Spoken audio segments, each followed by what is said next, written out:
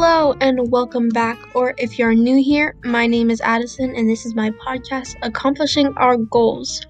I go step by step to help you reach your goal. I want to help encourage you on your journey as I learn through mine. Anyway, let's get right into episode 2 of Accomplishing Our Goals. If you are new here, welcome. I am so glad to have you here. But in order for you to understand the content I'll be talking about today, I highly suggest you watch episode 1, Getting Into It, How to Get Motivated. I talk about the first 3 steps to accomplishing your goals. 1. Make your goal. 2. Find your motivation. 3. Adapt to your needs.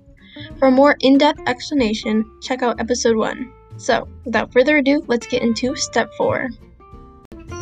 Step 4 is planning. Going into something blindsided usually doesn't have the outcome you would want it to, so take your time to write down your plan. You can choose however you would like.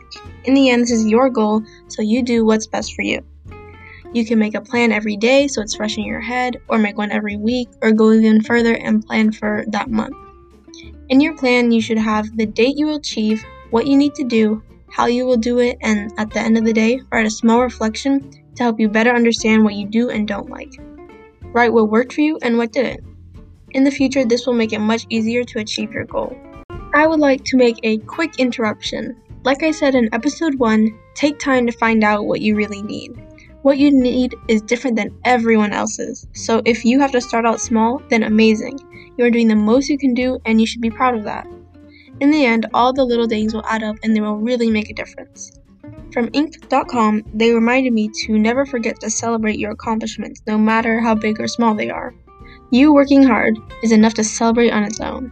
Don't ever be too hard on yourself, but don't be afraid to push yourself. Being hard on yourself and hurting yourself mentally or physically doesn't help you. You know your limits physically and mentally. This journey is about you, so you do what you need to do in order to succeed. Step 5 is taking action. Congrats, you finally made it to the point where you can start working towards your goal. All the prep before this is really going to pay off. Now the hardest part is to stick with it. Step 2 comes in handy right about now. Use your motivation to get you up and start to take action. It's going to be hard. In the beginning, you might want to procrastinate or not even attempt, but I'm going to let you know now that your problems aren't going to solve themselves. If you want to make a change, then you have to work for it. If I were to summarize this whole process into one word, it would be persevere. You have to take risks and do things that you haven't done before or haven't done in a long time. I don't want to sugarcoat it because you have to challenge yourself, and that isn't an easy task. Using my example from episode 1, you can't just get up and go to the gym. I love the perseverance and getting up and deciding to go, but you can't wake up at 2 in the afternoon and not eat anything or drink any water. You need to give your body the necessities it needs to function at full capacity. You may also be used to going to sleep at 3 in the morning, but that needs to change in order for you to achieve. This goes back to step 3. Find out what you need, mentally and physically. Over time, this should get slightly easier in the motivation process, but in the actual action process, this should get more difficult. You can't reach your goal by doing the minimum. You have to push yourself to do more. Outside of my academic life, I play soccer. One of my goals in soccer was to work harder. I used to think of it as something that wasn't important and something that I could easily brush off if something went wrong, but when my team and I got into a higher division, I needed to work harder for myself and my team. I wanted to prove to my coach, to myself, and to my teammates that I can be an asset to the team. And results showed. My coach saw the amount of effort I put into being the better player, and he assigned me a huge role on my team.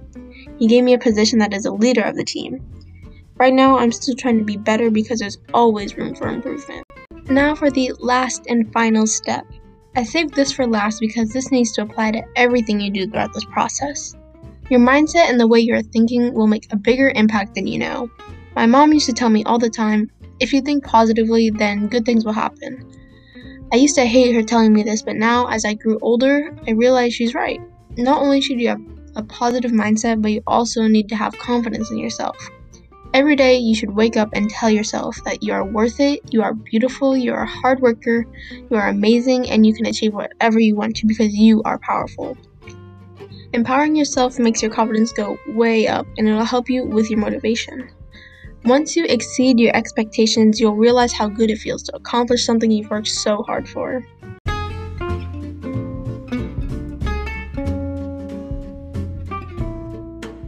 So that concludes today's episode. Thank you so much for listening. I hope you got some useful information and I wish you the best of luck.